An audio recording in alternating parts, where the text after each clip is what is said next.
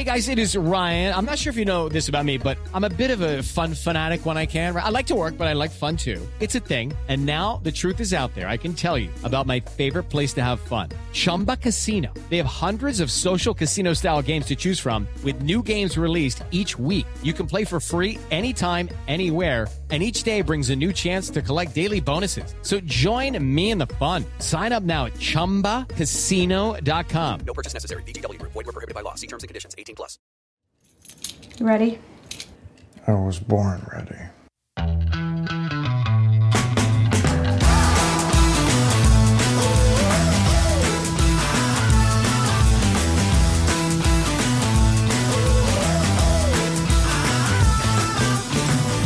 Welcome to the Advisory Opinions podcast. This is David French with Sarah Isgur, and it's fitting, Sarah, in a way that in between the AFC and NFC championship games and before the Super Bowl, we're going to have primarily a football-themed legal podcast for a really, really good reason. And we're also, listeners, I've acquiesced, I've surrendered. It has now risen to the level where the name "He Who Shall Not Be Named Shall Be Named," Madison Cawthorn. We're going to talk about it in the context of insurrection and a Politico article that was made some suggestions about how the 2024 election goes that, well, I'll just let Sarah say what her piece about that when the time comes. But it is going to be an example of how constitutional analysis that you sometimes read in, don't take all constitutional analysis as equally valid. Just, shall we say that? All right, let's just talk about the NFL. And here's what we're going to do. We're going to talk about a lawsuit. It's filed by Brian Flores, former coach of the Miami Dolphins, against the National Football League and the Giants and the Dolphins and the Broncos and, quote, John Doe teams 1 through 29. In other words, he's basically suing all 32 teams in the NFL. It's a class action complaint seeking a jury trial. And basically what he's alleging in this complaint is that there has been a systematic, that he individually has been discriminated against on the basis of his race in his career opportunities in the NFL, that his prior employer, the Miami Dolphins, and its owner engaged in practices that would have direct implications for the competitive integrity of the league. And then, in essence, that if you're a white coach, that you've got a lot of chances. If you're a black coach in the NFL, you don't have many chances at all. And that this is a 70% black league. And I'm just going to run through some of the statistics that he shares in the lawsuit. 1 out of 32 teams, 3% employs a black head coach. 4 out of 32 teams, 12% employ a black offensive coordinator. 11 out of 32 employ a black defensive coordinator. Only 8 of the 32 teams employ a black special teams coordinator. Only 3 of the 32 employ a black quarterback coach, and 6 employ a black general manager. And again, this is coming from a potential talent pool that is 70% black players. So I have kind of thought about this complaint in 3 kind of broad categories, Sarah: anecdotes, statistics, and story. And when you combine these 3 things together, I think what you have is the complaint has painted a picture of how elite spaces remain predominantly in certain areas like coaching, etc., the head coaches almost exclusively white, without justification, long after the formal legal barriers or the formal policy barriers or the quite explicit discrimination has faded. And I don't know where exactly we should start here, but I guess I'd want to ask you, what about this complaint stood out to you the most? No question, what stood out to me the most is how hard these cases usually are to win. So as you mentioned, there's like individual discrimination where you need to show that, but for your race, you would have gotten the job or the promotion. You have to show that through evidence of things that were said or implied or whatever else. And also that, a white person got the job. And, those cases are hard because you need to prove stuff that is like basically in people's heads. Then there's sort of the statistical evidence you can bring to bear.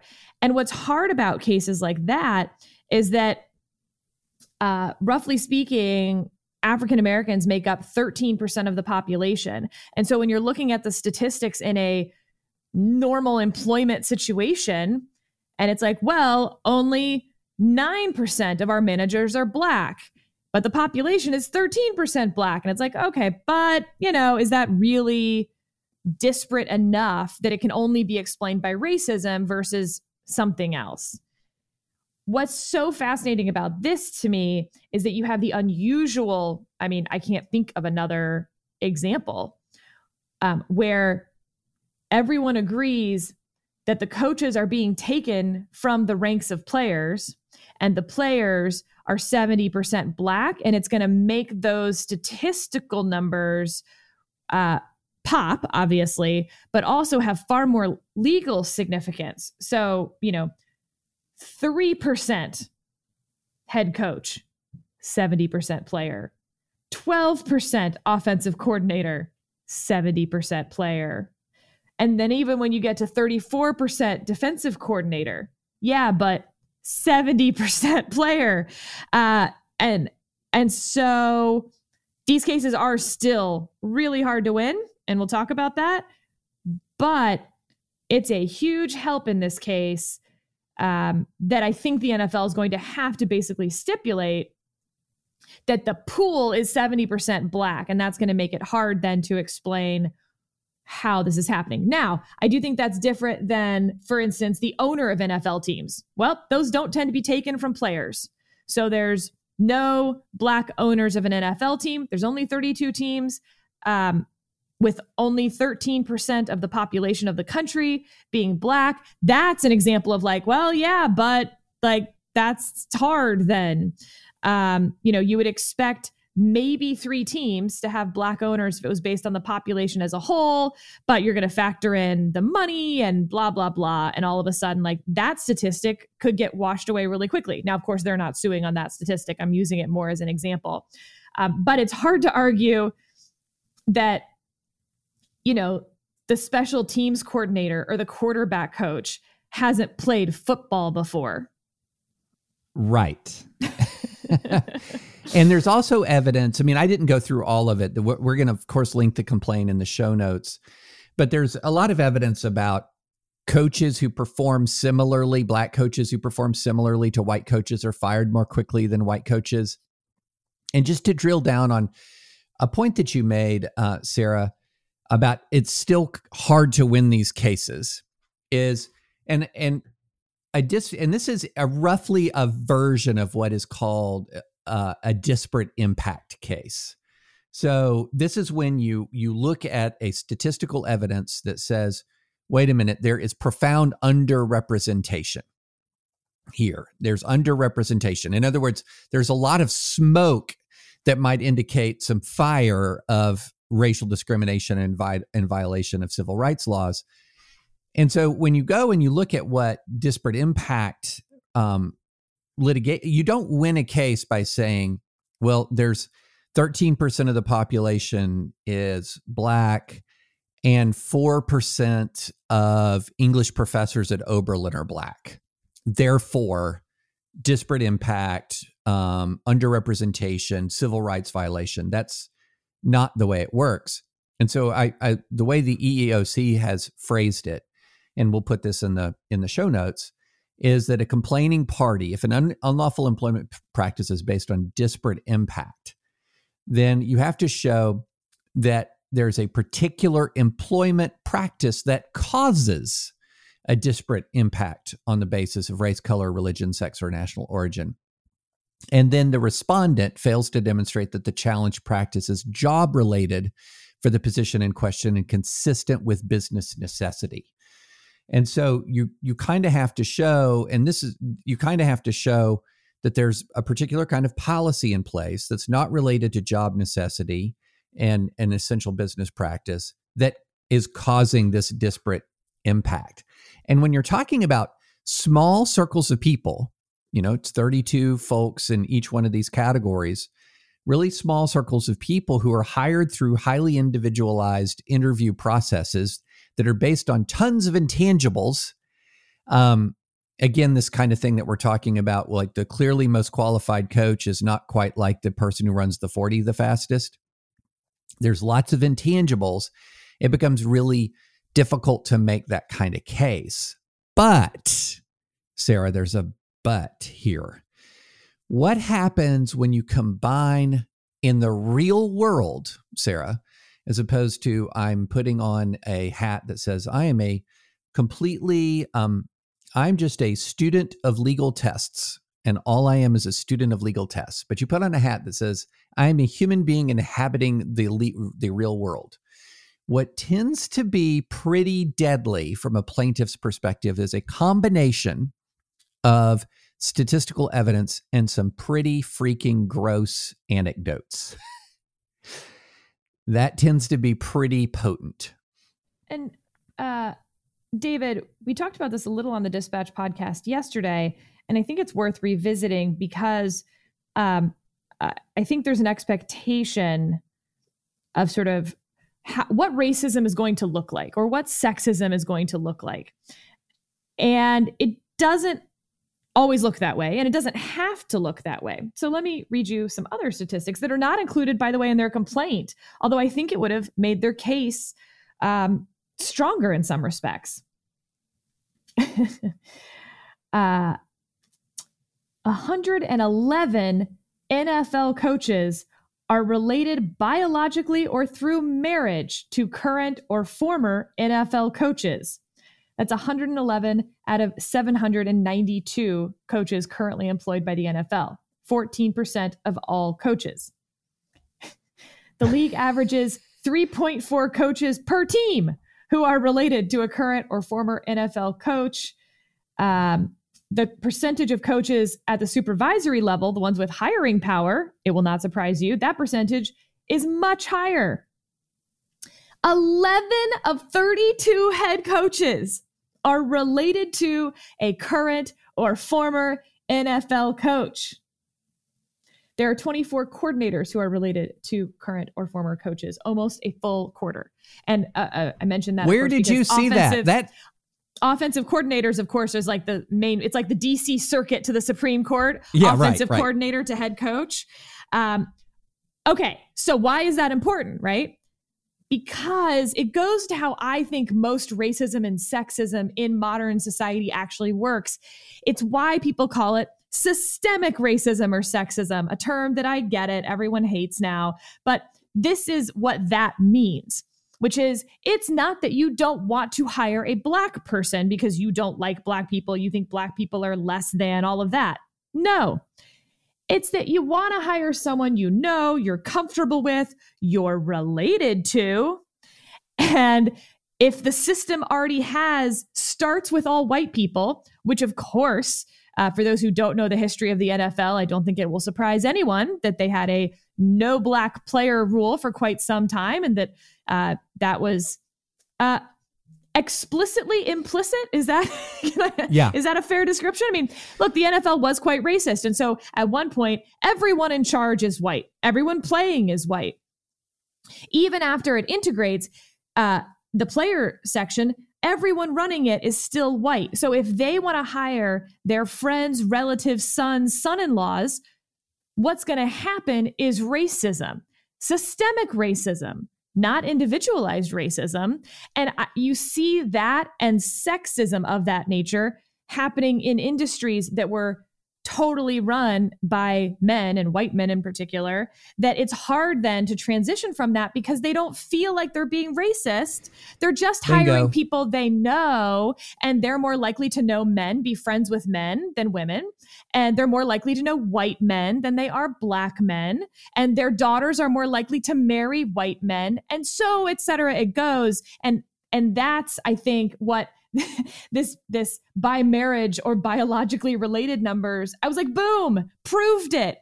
This is, and you called it the old boys network, David. And I don't like that term because I think that implies a pejorative, a certain amount of like actual racism. Like the good old boys network is a little bit racist in my mind, is a little bit actually sexist, like, you know, says racist jokes, slaps girls on the butt when they leave type thing. But yeah. We did get in a debate on the Dispatch podcast over good old boys implied ass slapping. That's right. But take that term out, and like that's exactly what you have here. Yeah, I'm writing about this in the Atlantic, and I'll put the link we'll put the link in the show notes. But this is how I describe. This is sort of one of a single sentence description. There's all these descriptions of systemic racism. Here's mine, where I try to get at the objection that a lot of people have to the term, okay? Because when a lot of people hear the term systemic racism, they think, well, I'm part of this system and I'm not racist.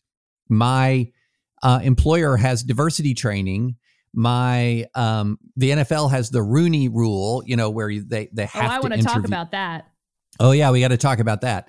So here's my definition. Systems and structures designed by racists for racist reasons are often maintained by non-racists for non-racist reasons.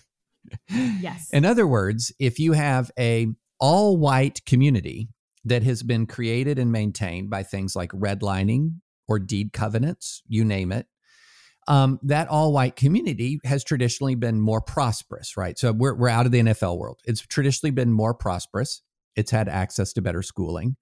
So you come along, you're a parent, and it's 10 years, 20 years, 30 years after the deed covenants have been struck down, redlining is no longer lawful. And somebody says, you know what we need is more multi-family housing in this community.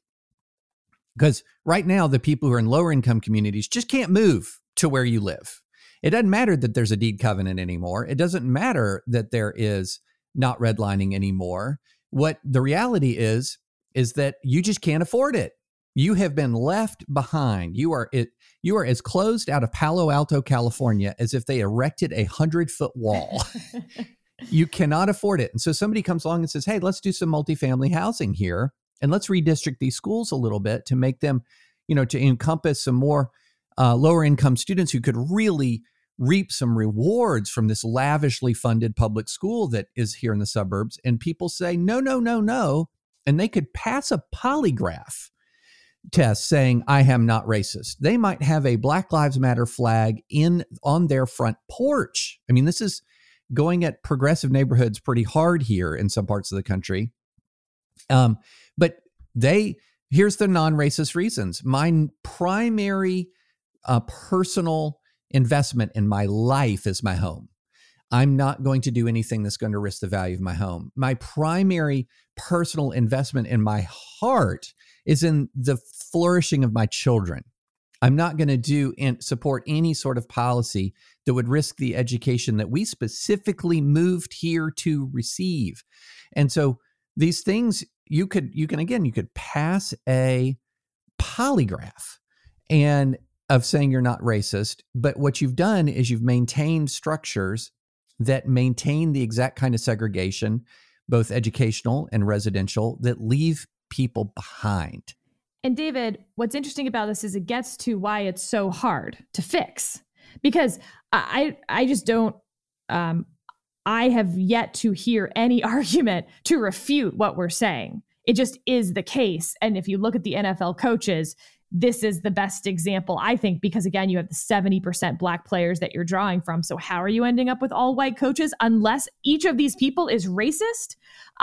They don't have to be racist. They're hiring their, son-in-laws and their friends who they know. And they don't need to be racist to have that work. Okay. then what do you do about it? How do you create a legal system that deals with that? Because in this lawsuit, for instance, if the answer is, well, no, it has nothing to do with race, it has to do with the fact that we all hire our sons-in-law and they happen to be white, actually, you will lose that lawsuit if you can show that. That every time you just hire your children, that's okay. That is a race-neutral reason. Now, of course, there's pretextual stuff. I don't mean that like the lawsuit just goes away because of that. But like truly, if you can show that's what's going on legally in our discrimination laws, that's fine. And same with what you're talking about in those neighborhoods, even though that is maintaining a racially discriminatory school system in its impact, it isn't in treatment. And we're very uncomfortable. Well, we're very comfortable legally with banning disparate treatment because of race. We're very uncomfortable, I think for very good reasons, by the way, for treating disparate impact based on race, outlawing that legally. Because all sorts of things can have a disparate impact on race for non-racial reasons, even for non-systemically racial reasons, David.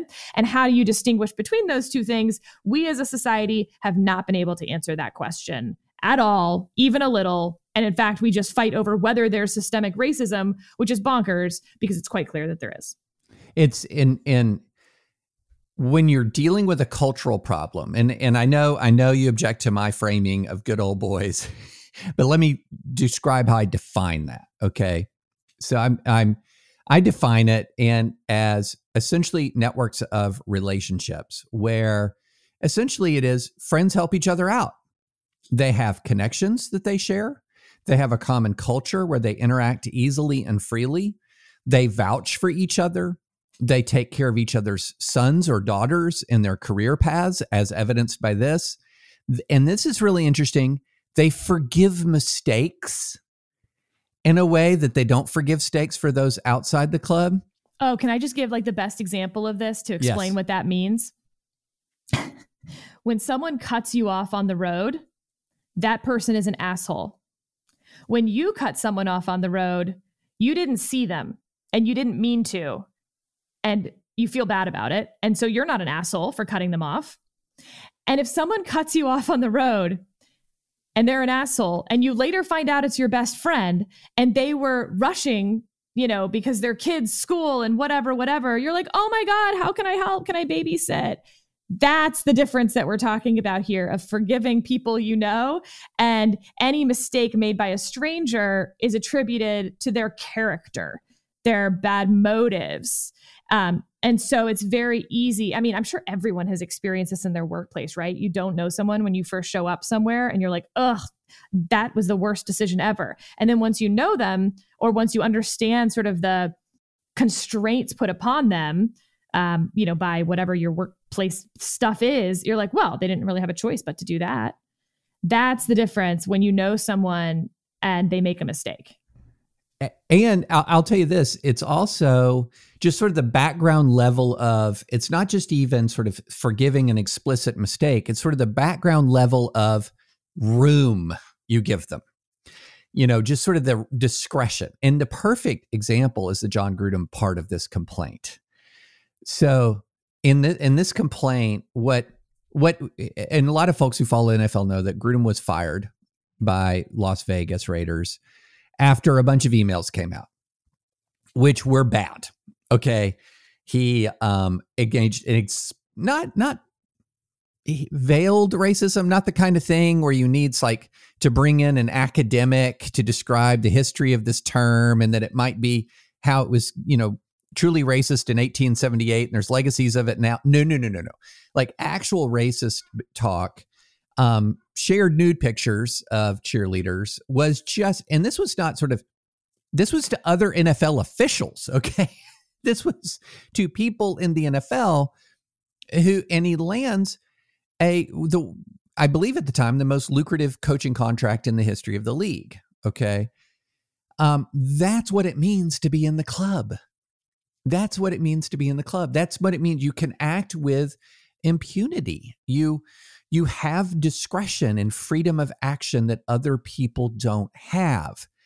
And that's, when you see this, and then here's the other part of this that was so clearly this network of relationships and friendships that was just gobsmacking. And we talked about it on the Dispatch podcast. So Flores is about to interview for the Giants job. Oh, good. We're talking about the Rooney Rule. That's where I wanted to go next. Is Okay, one of the fixes that we've come up with for the old boys network of relationships, as you said, not legally, but one that I have touted, one that I think is a great idea, is the Rooney Rule. And this was created by the NFL, but it's used now in a lot of private sector employers. And the idea is, when you're interviewing for a position, even if you know the candidate, that you think is best, you need to interview at least one person who is not a white male, or, the NFL has specific, 2 minority candidates for a head coach position, 1 minority candidate for, coordinator position, whatever. And the idea is, you're going to otherwise pull from your relationship network. And this forces you to go out of your relationship network, and you don't have to hire the person, but you may be surprised in the interview of like, wow, we, had to work extra hard to find this person. And now that we have, they're incredibly well qualified. They wowed us in the interview. And so on occasion, then you're going to pull in people from outside the friend network. And that this is a sort of non-top-down legalistic way to fix some of these systemic problems. I have thought that it sounds great. I think I've been the beneficiary of Rooney Rule-esque interview processes. I've gone into interview where 2 people were friends with the hiring person, and I didn't know the hiring person at all. And I went in with like an attitude of like, I have to be so much better and so good in this interview to even potentially get this job. And so I went in aggressive and was like, here are the 3 reasons you should hire me. I'm smarter than the people you are going to interview. I will cost less than the people you are going to interview. And I will work much harder than the people you are going to interview. I bring different skills, and like I made it a head-to-head comparison and made it really hard to justify not hiring me. And I got the job. Turned out I did not have a good relationship with the person who hired me, probably for all of the personality reasons that I just laid out in that interview, but that's on them. And so that's all to say. I think the Rooney Rule is great. And this complaint completely destroys any positive feelings that you could have about the Rooney Rule, because it turns out that if you don't do the Rooney Rule in good faith, that it's not only doesn't accomplish what you want it to accomplish, but in fact has perversely the exact opposite. It's seen as it is humiliating.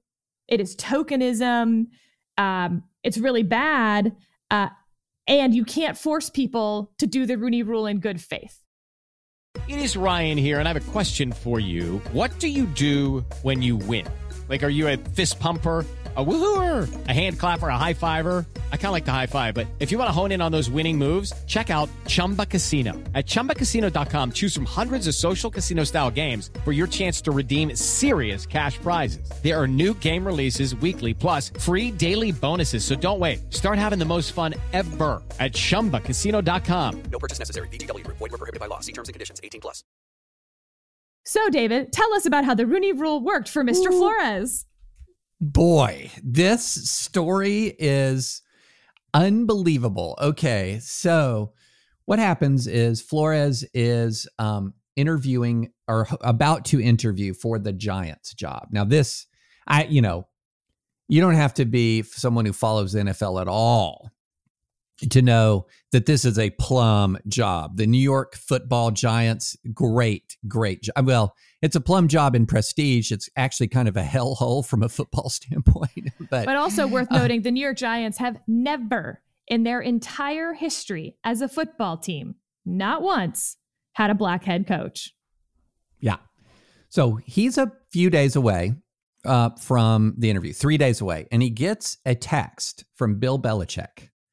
And I just want to read this exchange. Sounds like you've landed. Congrats.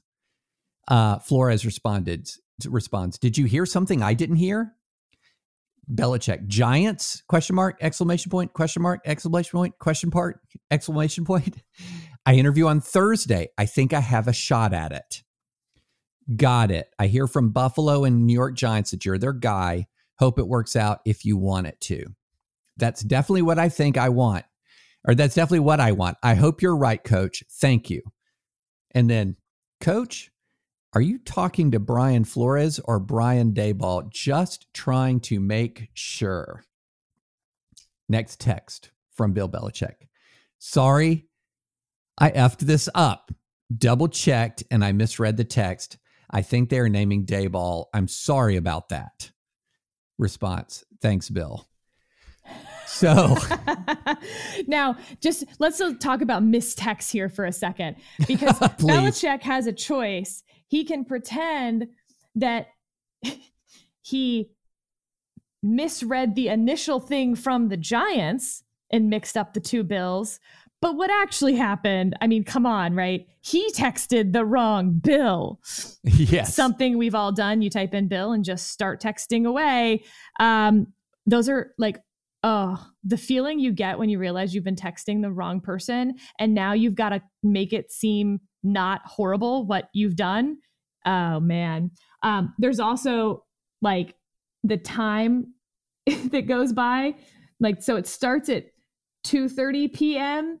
when he sends are you talking to Brian Flores or Brian Daboll? Just making sure. 4:51 p.m. Sorry. Oh, man. And so what this says is, so this is two things at once. One, sham interview. Totally. Total sham interview.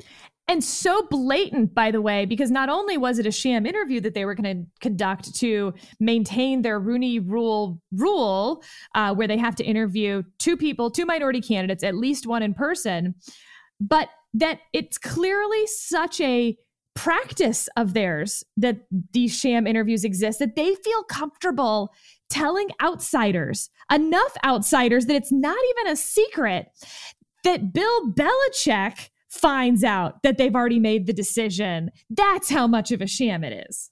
Yeah, and this is classic good old boyism. I'm calling my friends at the Bills and telling them we're hiring Daboll. Somebody calls Belichick at the Patriots. So that's 3 teams right there.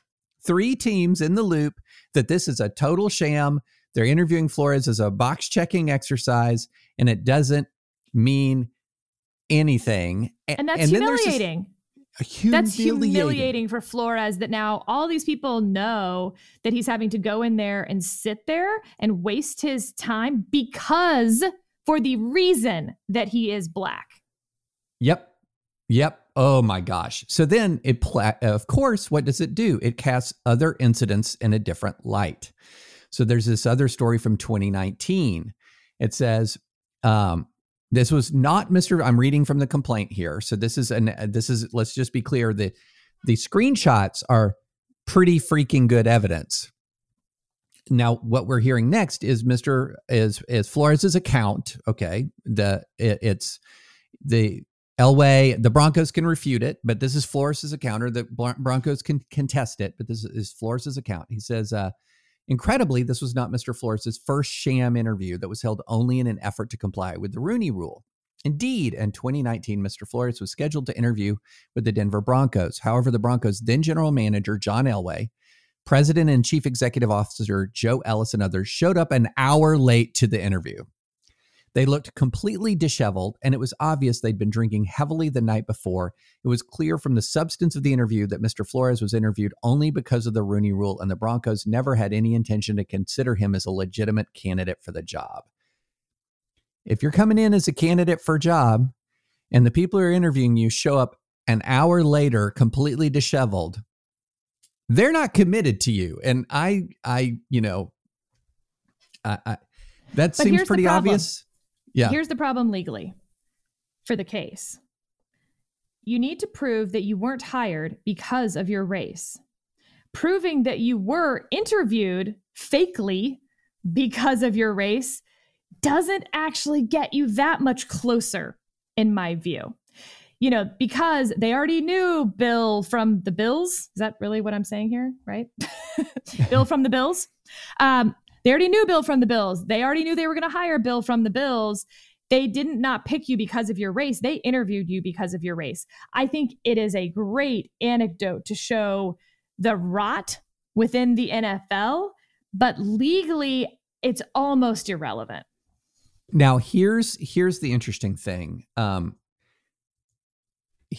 So let's talk about courts of law and courts of public opinion, and how you can end up making major concessions because of courts of public opinion in cases where, if you were to contest it to the hilt, you may win in a court of law.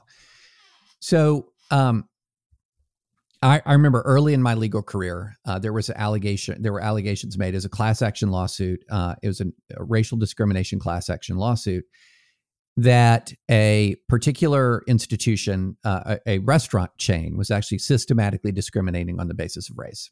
And there was a lot of evidence of statistical disparate impact, underrepresentation, things like that. Well, what slaughtered the defense and ultimately, one of the things that ultimately led to settlement was some really potent anecdotal evidence, such as one of the senior leaders walking into a restaurant at random in a state and saying, wow, there's a lot of pepper in this on the wait staff. Can't we get some more salt in it?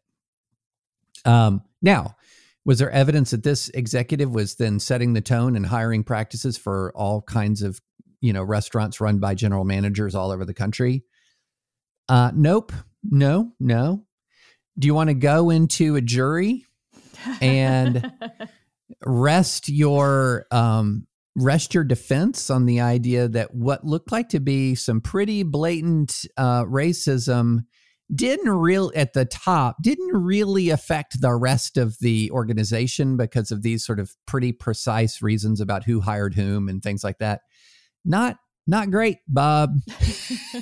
Bill great. Belichick on the stand here will be interesting. Also, just like interpersonally, I want to know whether Flores talked to Belichick ahead of time and asked him, look, I'm going to include this. I want to let you know.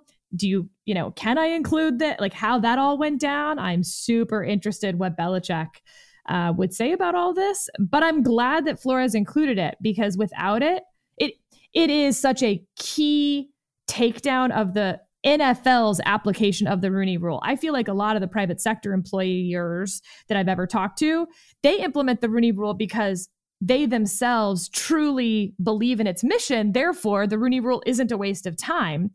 The problem is at the NFL, when Goodell puts in the Rooney Rule, it's very top down. There's 32 separate entities now doing it who don't maybe believe in the efficacy or benefits of the Rooney Rule.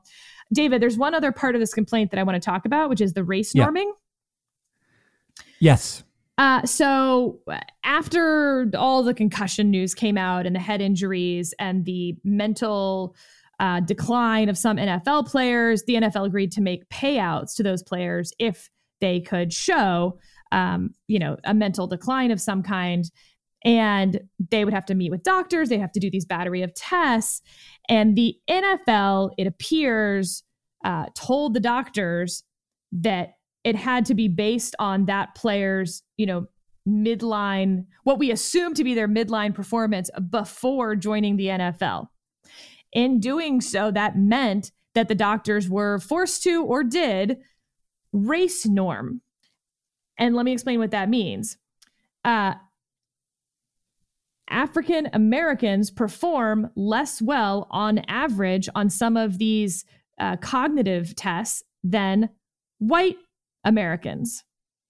And so what they have done is, reset the median. Now, when you hear that for the first time, you think, so you're saying Black people have lower cognitive performance than white people. And it's like, well, no, that's not quite what they're trying to say with race norming. What they are saying is that the tests themselves, which were largely developed by white doctors and then used on again, generally white middle-class Americans, to set what that norm was, to create the questions in the first place, all of that, that those tests, when applied to African Americans, show lower scores. That's why you race norm, right? If the test is just a little bit racist and we can't quite figure out why, then if you are a Black student who scores a 1400 on their SAT, that's a little bit more impressive than a white student who scores a 1400 on their SAT. Roughly, that's how the argument goes. But here's the problem. It makes a lot of sense if we're talking about people overperforming. But when you talk about people who are underperforming, the reason that we race norm in medical stuff, right? I just mean like the medical community, not me personally. The reason that the medical community race norms is because Black patients were getting overdiagnosed with health problems, mental issues, et cetera, because these tests were sort of white-based tests. But when you're talking about that and about payouts, it very much appears that the NFL is saying, we're not going to pay this Black player for their cognitive decline related to their time in the NFL, but we are going to pay a white player with the exact same current cognitive function because presumably that white player was smarter to begin with. Woof. That is not a good place to be. They use it in this complaint to show sort of a baseline racism and assumptions that if the NFL assumes that Black players started out dumber than the white players, of course they're not going to hire them for the offensive coordinator position. And the way you see this in the systemic line of argument is, okay, head coaches are generally taken from offensive coordinators. Offensive coordinators are generally taken from quarterbacks. Quarterbacks are generally taken from college quarterbacks, and those college quarterbacks are overwhelmingly white. Why?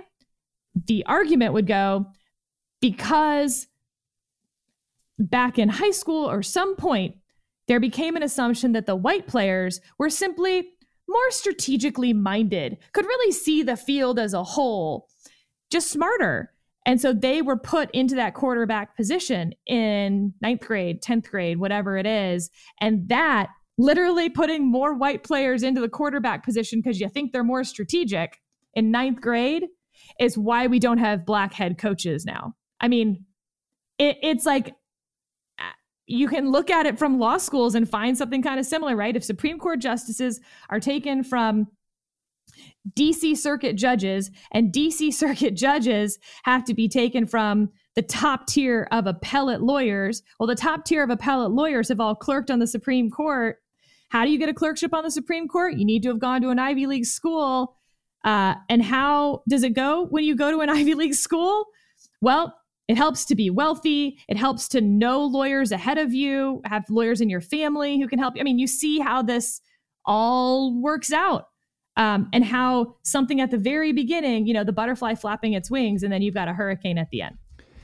Yeah, I think that's a great way of talking about sort of consequences, and it's also a great way of talking about when an entire system has been created for generations and generations, and what it does is it creates, as a result of a system that's aimed specifically at a group of people, it creates knock-on effect cultures. It impacts all of the other cultures in the U.S. Okay, so all of the other cultures in the U.S. become accustomed to a certain way of life, a certain way of living, a certain kind of relationships that are influenced by the culture that that discriminatory conduct created. So therefore, when you lift the discriminatory conduct, which you have to do, that's an absolute indispensable necessity, you still have all of that culture there. It's still there. And that's why I think there's such a difference between what I call between fairness and aggressive fairness. Okay. So fairness is, okay, I'm not racist. I believe in equal opportunity. I am, I want people to have the same chance to succeed that I enjoyed. And in my capacity as someone who hires people, that's just my approach. And then amongst the people who come to me and I interview, that's the approach I'm going to apply. Okay, fine. Okay. But what you have to realize is that the water you're swimming in is influenced by everything else. So if you're saying, I want actual fairness in this country, then you have to have aggressive fairness. In other words, there have been people who have been on the outside looking in who aren't swimming around in this network as easily as everybody else because they've been on the outside looking in, and they're super talented and they deserve a chance. Where are they? Where are they? Let's go find them. And one of the points I make in the piece that I'm finishing is that elite spaces in America, and a lot of this, so we're talking about football coaches. There's a lot different things going on when you're talking about hiring. You've got 1,000 jobs to fill in a factory or 4,000 jobs to fill in a factory. What you're talking about is a very small universe of people. These elite spaces are small. There are multiple qualified people for each one of these elite spaces. And then how do you make that decision?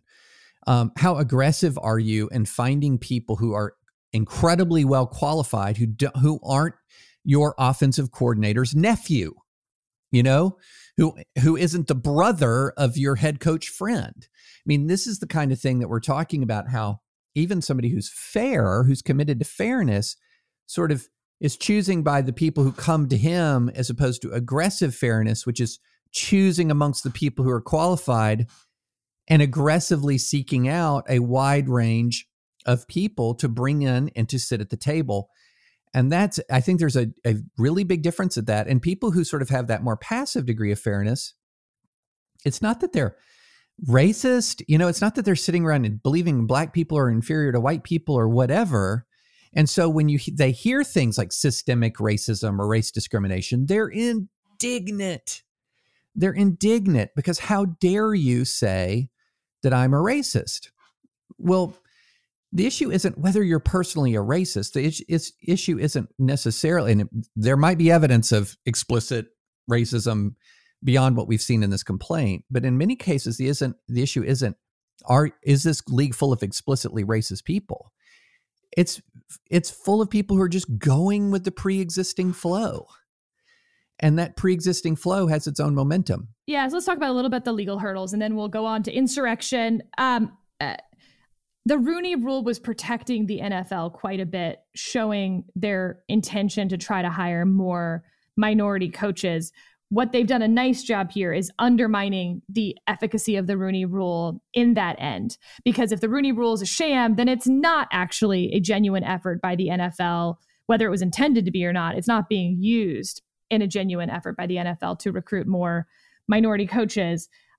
Look, overall, these cases are really hard to win because they can show non-race-based reasons for every individual hiring decision by and large. And disparate impact cases, as we said, are, nearly impossible. There's even a question of whether disparate impact is protected under the law. So I don't know that this case, even as strong as it is, has what it takes to win. But you know what? It definitely has what it takes to get past a motion to dismiss, which would mean you would get discovery. Now, some people are like, okay, the NFL is just going to settle this for a lot of money. I don't know that if I'm Bill Flores, there is a number at which I'm settling this before I get discovery. Maybe there is, but boy, that number, it's so flippin' high. I want discovery because the purpose in bringing this lawsuit, I would assume, is a legacy lawsuit. It's not just to win money. And in the case, I think the NFL is in a lot of trouble because they're going to pay him so many digits in that settlement before discovery, or they're going to go through discovery and it's going to be pretty bad for them.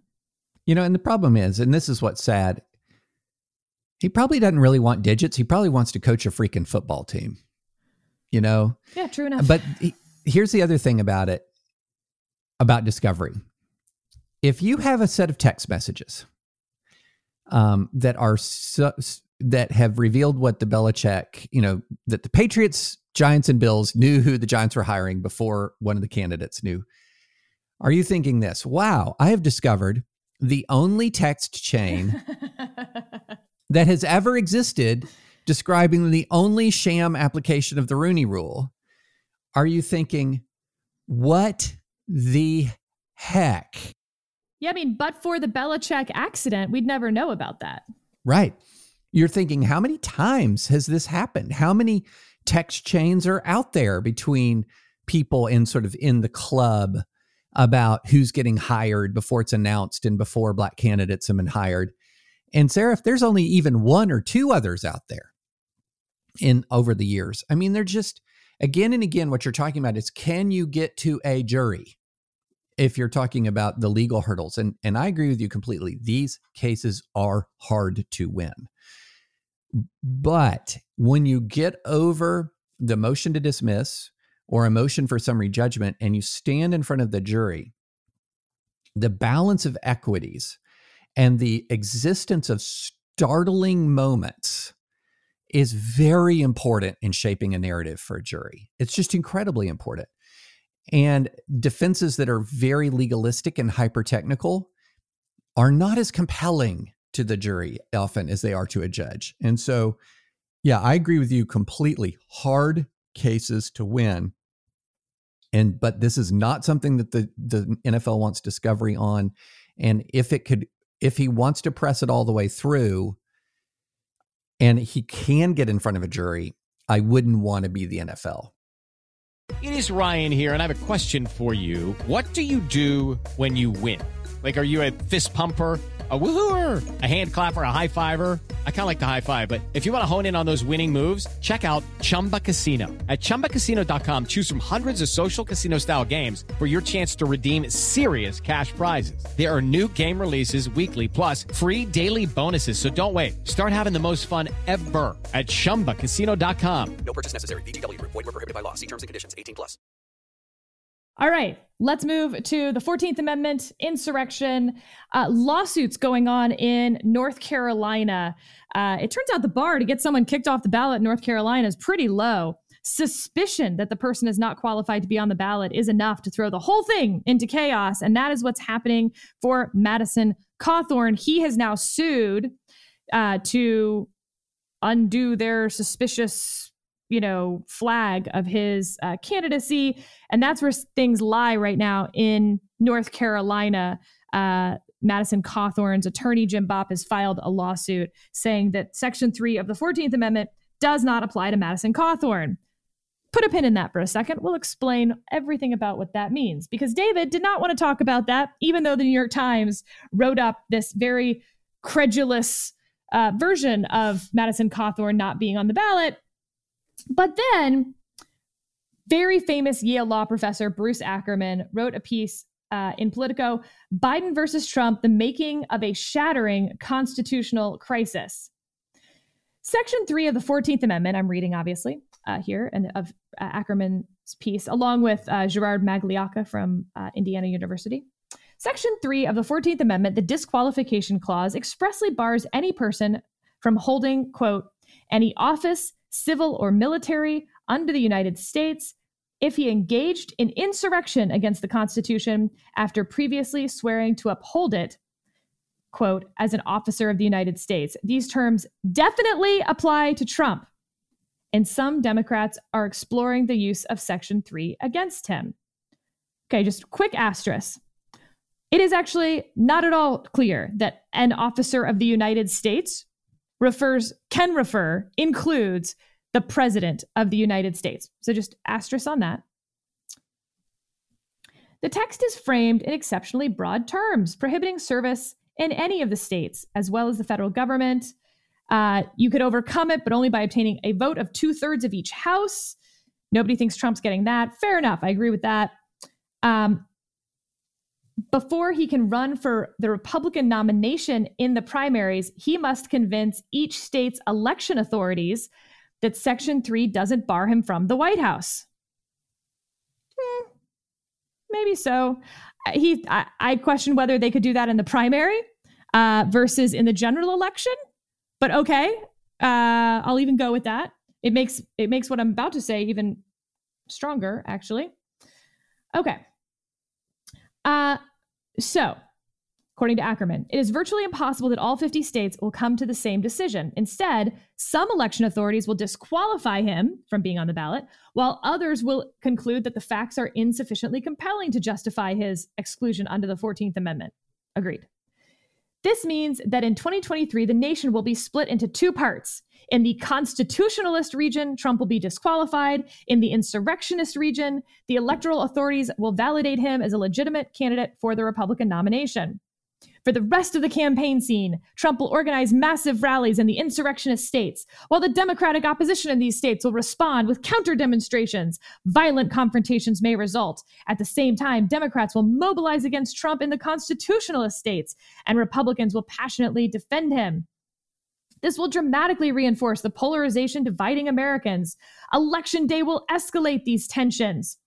Trump supporters in constitutionalist states won't see his name on their ballot. Instead, they will likely see the name of a proxy candidate whom Trump has designated as his stand-in to deprive Biden of his electoral college majority. The constitutional crisis will escalate once the polls close because no one will receive that majority. She is likely to find that none of the leading candidates, neither Biden nor Trump's proxy, has won a majority of the electoral votes. At that point, she will confront little-known provisions of the Constitution that will make Mike Pence's predicament on January 6th seem modest by comparison.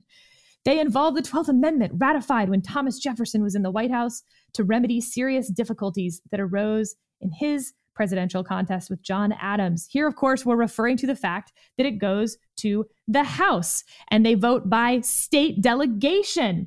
And I mean, this goes on and on about how like crazy this will get because Republicans will control more of the states. Democrats won't accept that. This won't get decided in time before Inauguration Day. And that means that the speaker will act as president. And oh my God, now Kevin McCarthy is president of the United States, according to Bruce Ackerman. How is this not going to happen, David? Tell us, it Sarah. Just seems so everything's following from the next. Wow. Except I just mentioned that lawsuit going on in North Carolina. Mm-hmm. The second a state says that they're not including Donald Trump on the ballot, the Trump campaign sues. None of this other stuff happens until the Supreme Court decides whether Trump can appear on the ballot, not just in those states, and any states will be that decision's implication. So none of these other things happen. And in fact, the Cawthorn case, look, could have slightly different facts, right? Madison Cawthorn didn't really have a whole lot to do with January 6th in particular. He, let's just stipulate, right? He said really nice things about them. He cheered them on to some extent. Is that participating in an insurrection under the 14th Amendment? Again, I just want to read the Section 3 again. Shall have engaged in insurrection or rebellion against the United States, or given aid or comfort to the enemies thereof. David, I'm going to be real honest about my read on this. That to me is a conviction at this point. Conviction. Seditious conspiracy level conviction. I'm not saying that's going to be required, obviously, after the Civil War. They weren't required to convict people, but shall have engaged. I was not following. Now I'm completely following that a conviction is necessary to meet that. Yeah. And so I don't think it's just up to individual states to make that decision. Maybe you could have something short of a conviction, but meeting some other incredibly high bar. And David, before I turn this over to you for your thoughts, and again, just here are my three thoughts. One, this goes to the courts and it's resolved nationwide, not state by state. There's no insurrectionist states and constitutionalist states. And then there's a proxy vote. And now no one gets an electoral majority. Bruce Ackerman was having one hell of a fever dream. Two, the bar for Section 3 of the 14th Amendment shall have engaged or given aid or comfort to the enemies of the United States. I just think that's a much, much higher bar than again, the sort of progressive fever dream wants to think it is. Maybe as far as conviction. 3, historically, this has been done before. Nothing new under the sun. A member of Congress had been convicted under a sedition act circa World War I. He was a socialist. He didn't like World War I. And he won election to Congress. He had actually already been in Congress, and then he won re-election to Congress. The House refused to seat him, citing Section 3 of the 14th Amendment. And long story quite short about him, the Supreme Court threw out his conviction. He was seated in Congress, and the whole episode's a bit of an embarrassment, frankly, to the United States. His name is Victor Berger. He was elected in Wisconsin, first socialist member of Congress. And the case is called Berger v. United States, overruling a trial court decision against Berger, who were convicted of violating the Espionage Act by publicizing anti-interventionist views during World War I, like clear First Amendment stuff. He goes on to have sort of an interesting career. He gets back into Congress. He has this like sort of funny quote that they have. The congressman held the floor for an hour of debate on wool tariffs. If you will bear with me in patience for an hour, I am told that oratory counts for little or nothing in this house, that you want facts. I am very glad of it, because I hope to convince you within 5 minutes that I am not an orator, and within 10 minutes that I have some facts. Fun times. And the other thing that's interesting about this is, of course, it was up to the House to determine whether there was a violation of Section 3 of the 14th Amendment, not the individual states. I think so. My bottom line position is pretty much coming out exactly where you come out, that a conviction is going to be necessary.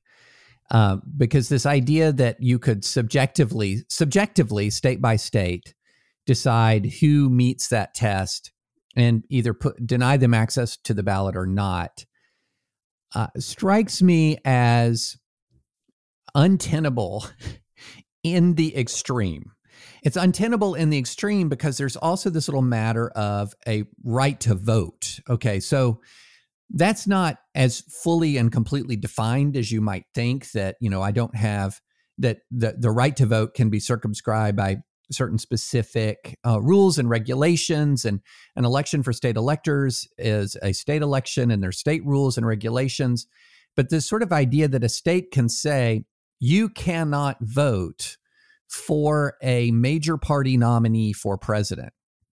And if you do try to vote, whether write-in or whatever, it won't really be counted and be effective because we have deemed in our wisdom that this candidate doesn't meet a constitutional qualification according to a subjective test that we have established. That's a big yikes on that, Sarah. An objective test is a conviction. That's an objective test. A subjective test is, well, I think even though this person hasn't been convicted in a court of law, they should have been, but no prosecutor brought the case, or I think conviction is the only way. Yeah, or a vote of Congress, I think, would count as a quasi conviction, similar to impeachment, right? You could be convicted, quote unquote, in the houses of Congress. Let me just read also. No person shall be a senator or representative in Congress, or elector of president and vice president, or hold any office, civil or military, under the United States or under any state, who, the insurrection language. It's very interesting to me because they're arguing that the presidency is included in or hold any office under the United States. But why would, if they're listing senator, representative, elector of president or vice president, you're telling me they didn't think about the presidency or vice presidency itself and just included it in a residual clause? I think there's a good argument that presidency is also not included in Section 3 of the 14th Amendment. And then, of course, as I mentioned, who it counts for, having previously taken an oath as a member of Congress or as an officer of the United States. Again, it's not clear that the presidency is an office of an officer of the United States. So lots of legal problems, none of which Bruce Ackerman mentions in his piece. I actually would have, it's not that I object to the conversation. It's an interesting conversation. Legally, I am all in. I'm super fascinated by it. But you gotta be honest. Does the first part of Section 3 apply to the presidency? I think there's a very good argument it doesn't. Does the second part apply to the office of the presidency? Pretty good argument that it doesn't. And then does the third part apply to Donald Trump or Madison Cawthorn? What is the standard by shall have engaged in insurrection? None of those three things are in the Ackerman piece. Doesn't mention that it would get to the Supreme Court and there would be a nationwide decision on how it applies and when. And instead, we're just riling people up that there's like a civil war happening tomorrow. Wildly incorrect and illegitimate, in my view, speculation. Yeah. No, agree. It will not play out like that. No. It's not going to play out like that. Let's just go ahead and declare it. There might be a parade of horribles somewhere in our future. It's just not that parade of horribles. So we'll follow the Madison Cawthorn lawsuit. I think Madison Cawthorn will win that lawsuit. I think everyone here knows that, like, I'm not a Madison Cawthorn voter, but this is where it's important to separate what your read of the law is from how you want the law to come out. So, stop hoping that Madison Cawthorn gets taken off the ballot under Section 3 of the 14th Amendment, unless you actually want to have this broad disqualification language that can just be applied by random voters in North Carolina. No. Right. All right. Wow. We thought, are 2 topics going to be enough? Two topics were enough. And we didn't even get to talk about Whoopi Goldberg, who, we spent all this time talking about race in the NFL, and there was like a major race-based kerfuffle with Whoopi Goldberg, but maybe another time. I know. And it's funny. I'm getting absolutely roasted online because I wrote that apology should count for something in this world, and that given that we're all imperfect people, that giving of grace is a necessary aspect of our human existence. And people are furious at me because I was not upset that Roseanne was fired from ABC. One of these things is not like the other.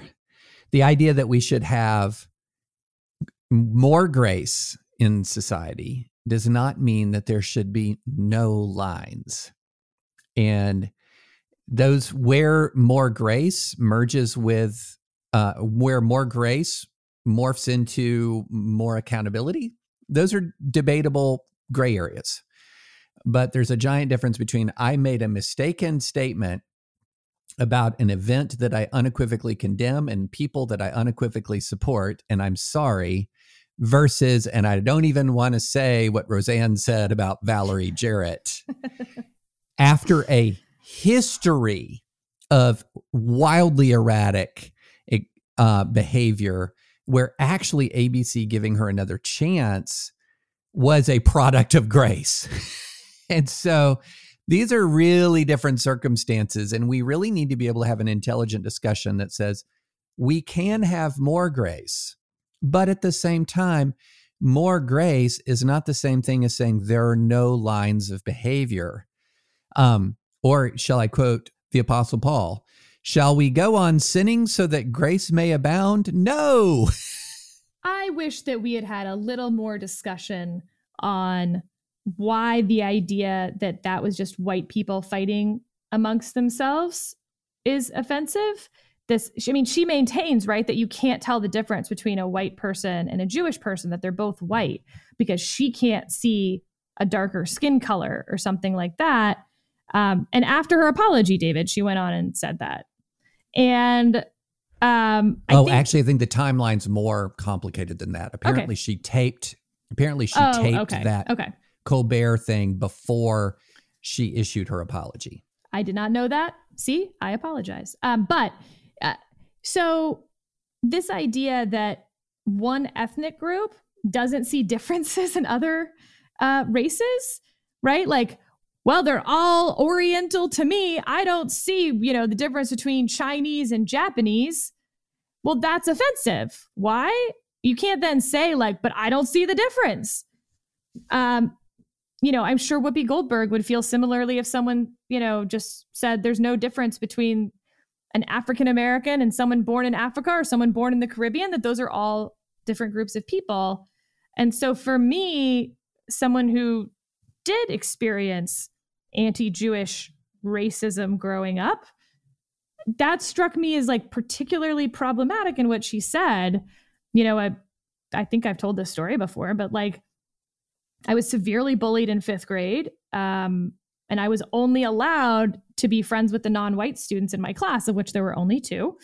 And the white students were all friends with each other. And because I was Jewish, I couldn't spend any time with the white students. And fast forward to high school, a boy who I really liked, he thought I was like funny and smart and whatever. And he said, but like, obviously I can't like date you because like you're Jewish and you look super Jewy. So like the fact that like Whoopi Goldberg can't tell the difference doesn't mean that other groups don't treat Jews with some amount of racism, and that it's just like, it is, I think, getting better over time. I'm glad. But again, it's just like, it denies this whole experience that some people had because she only sees her own racial lens, which I fully acknowledge that racial lens, but it's a problem in the United States that we have collapsed all race conversations to Black versus white racism when, look, the Irish were pretty racist against the Italians and vice versa. You read about busing in the 1970s in Boston, it was Jews, Irish, Italian, Black, all separated. And so it denies this whole history of our country that is painful for some people and collapses it into, nope, it's literally Black or white now, and everything else is frivolous. Yeah. Well, that goes to, I actually wrote about this. There was this Stanford diversity program that created racial affinity groups. Title VII alert, Title VII alert, and then double Title VII alert told Jewish employees that they had one option to join the white racial affinity group.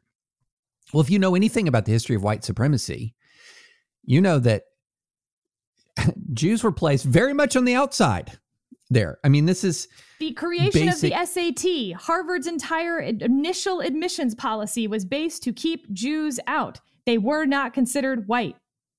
Exactly. So, and if you know anything about the rise of the Third Reich, if you know anything about Nazi ideology, I mean, it was not just that Jews are a different race. They were placed in a subhuman category.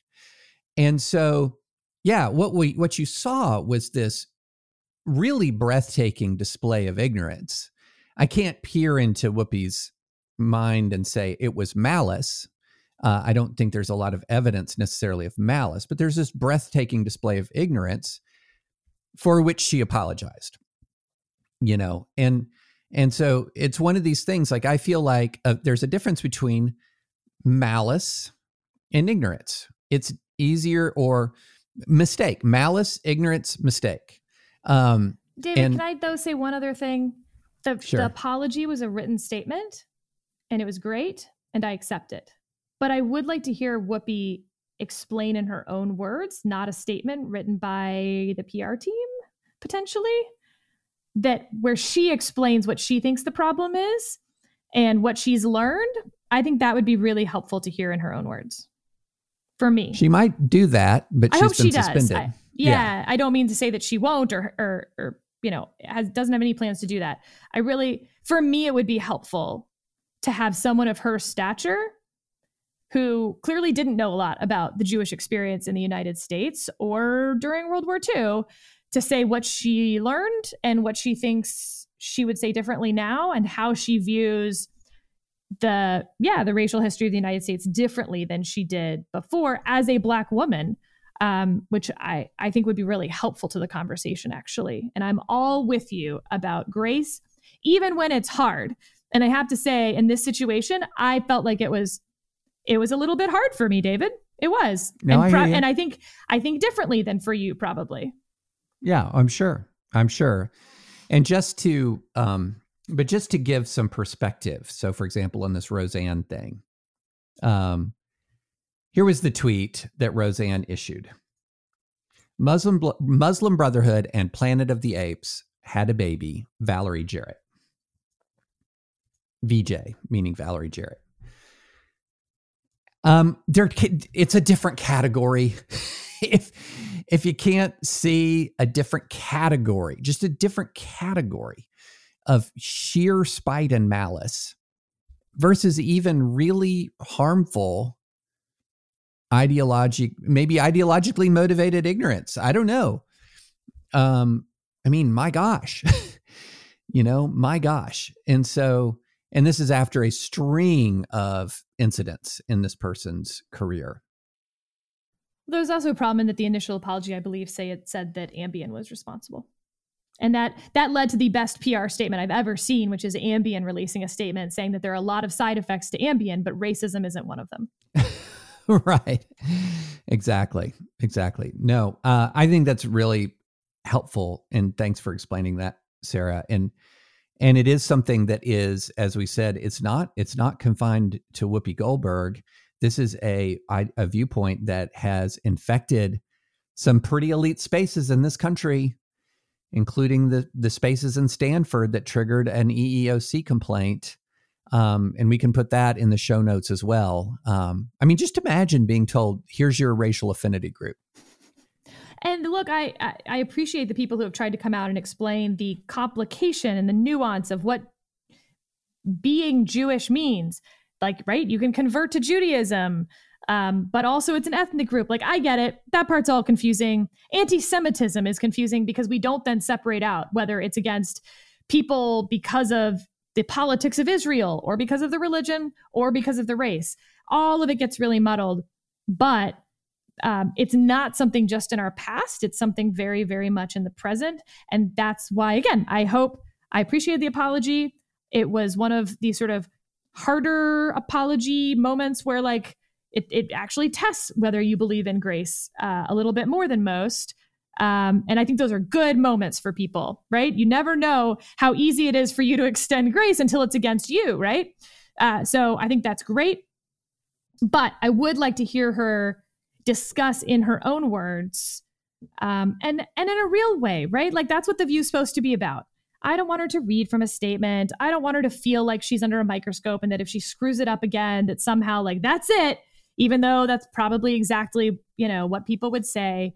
I actually think this is a great moment for someone to learn and explore who's a massive public figure with a huge following.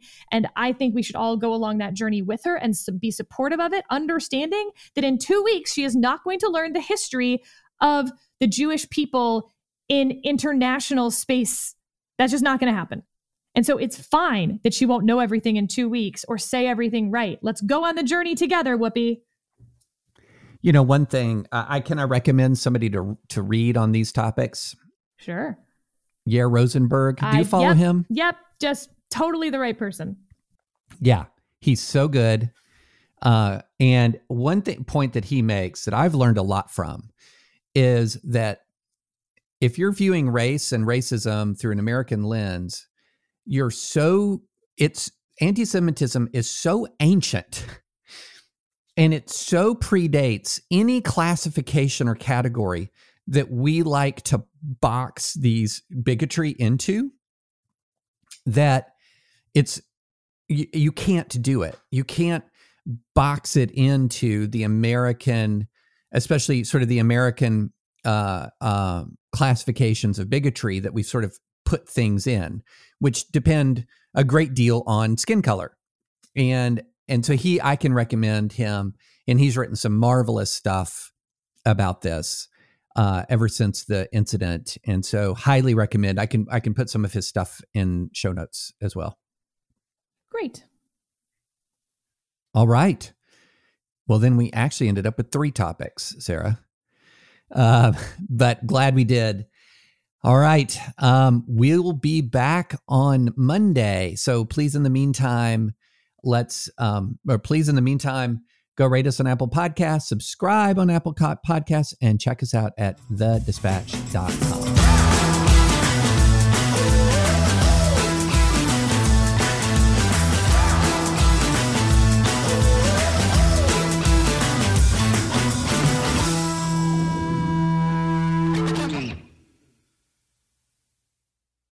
Lucky Land Slots, you can get lucky just about anywhere. Dearly beloved, we are gathered here today to... Has anyone seen the bride and groom?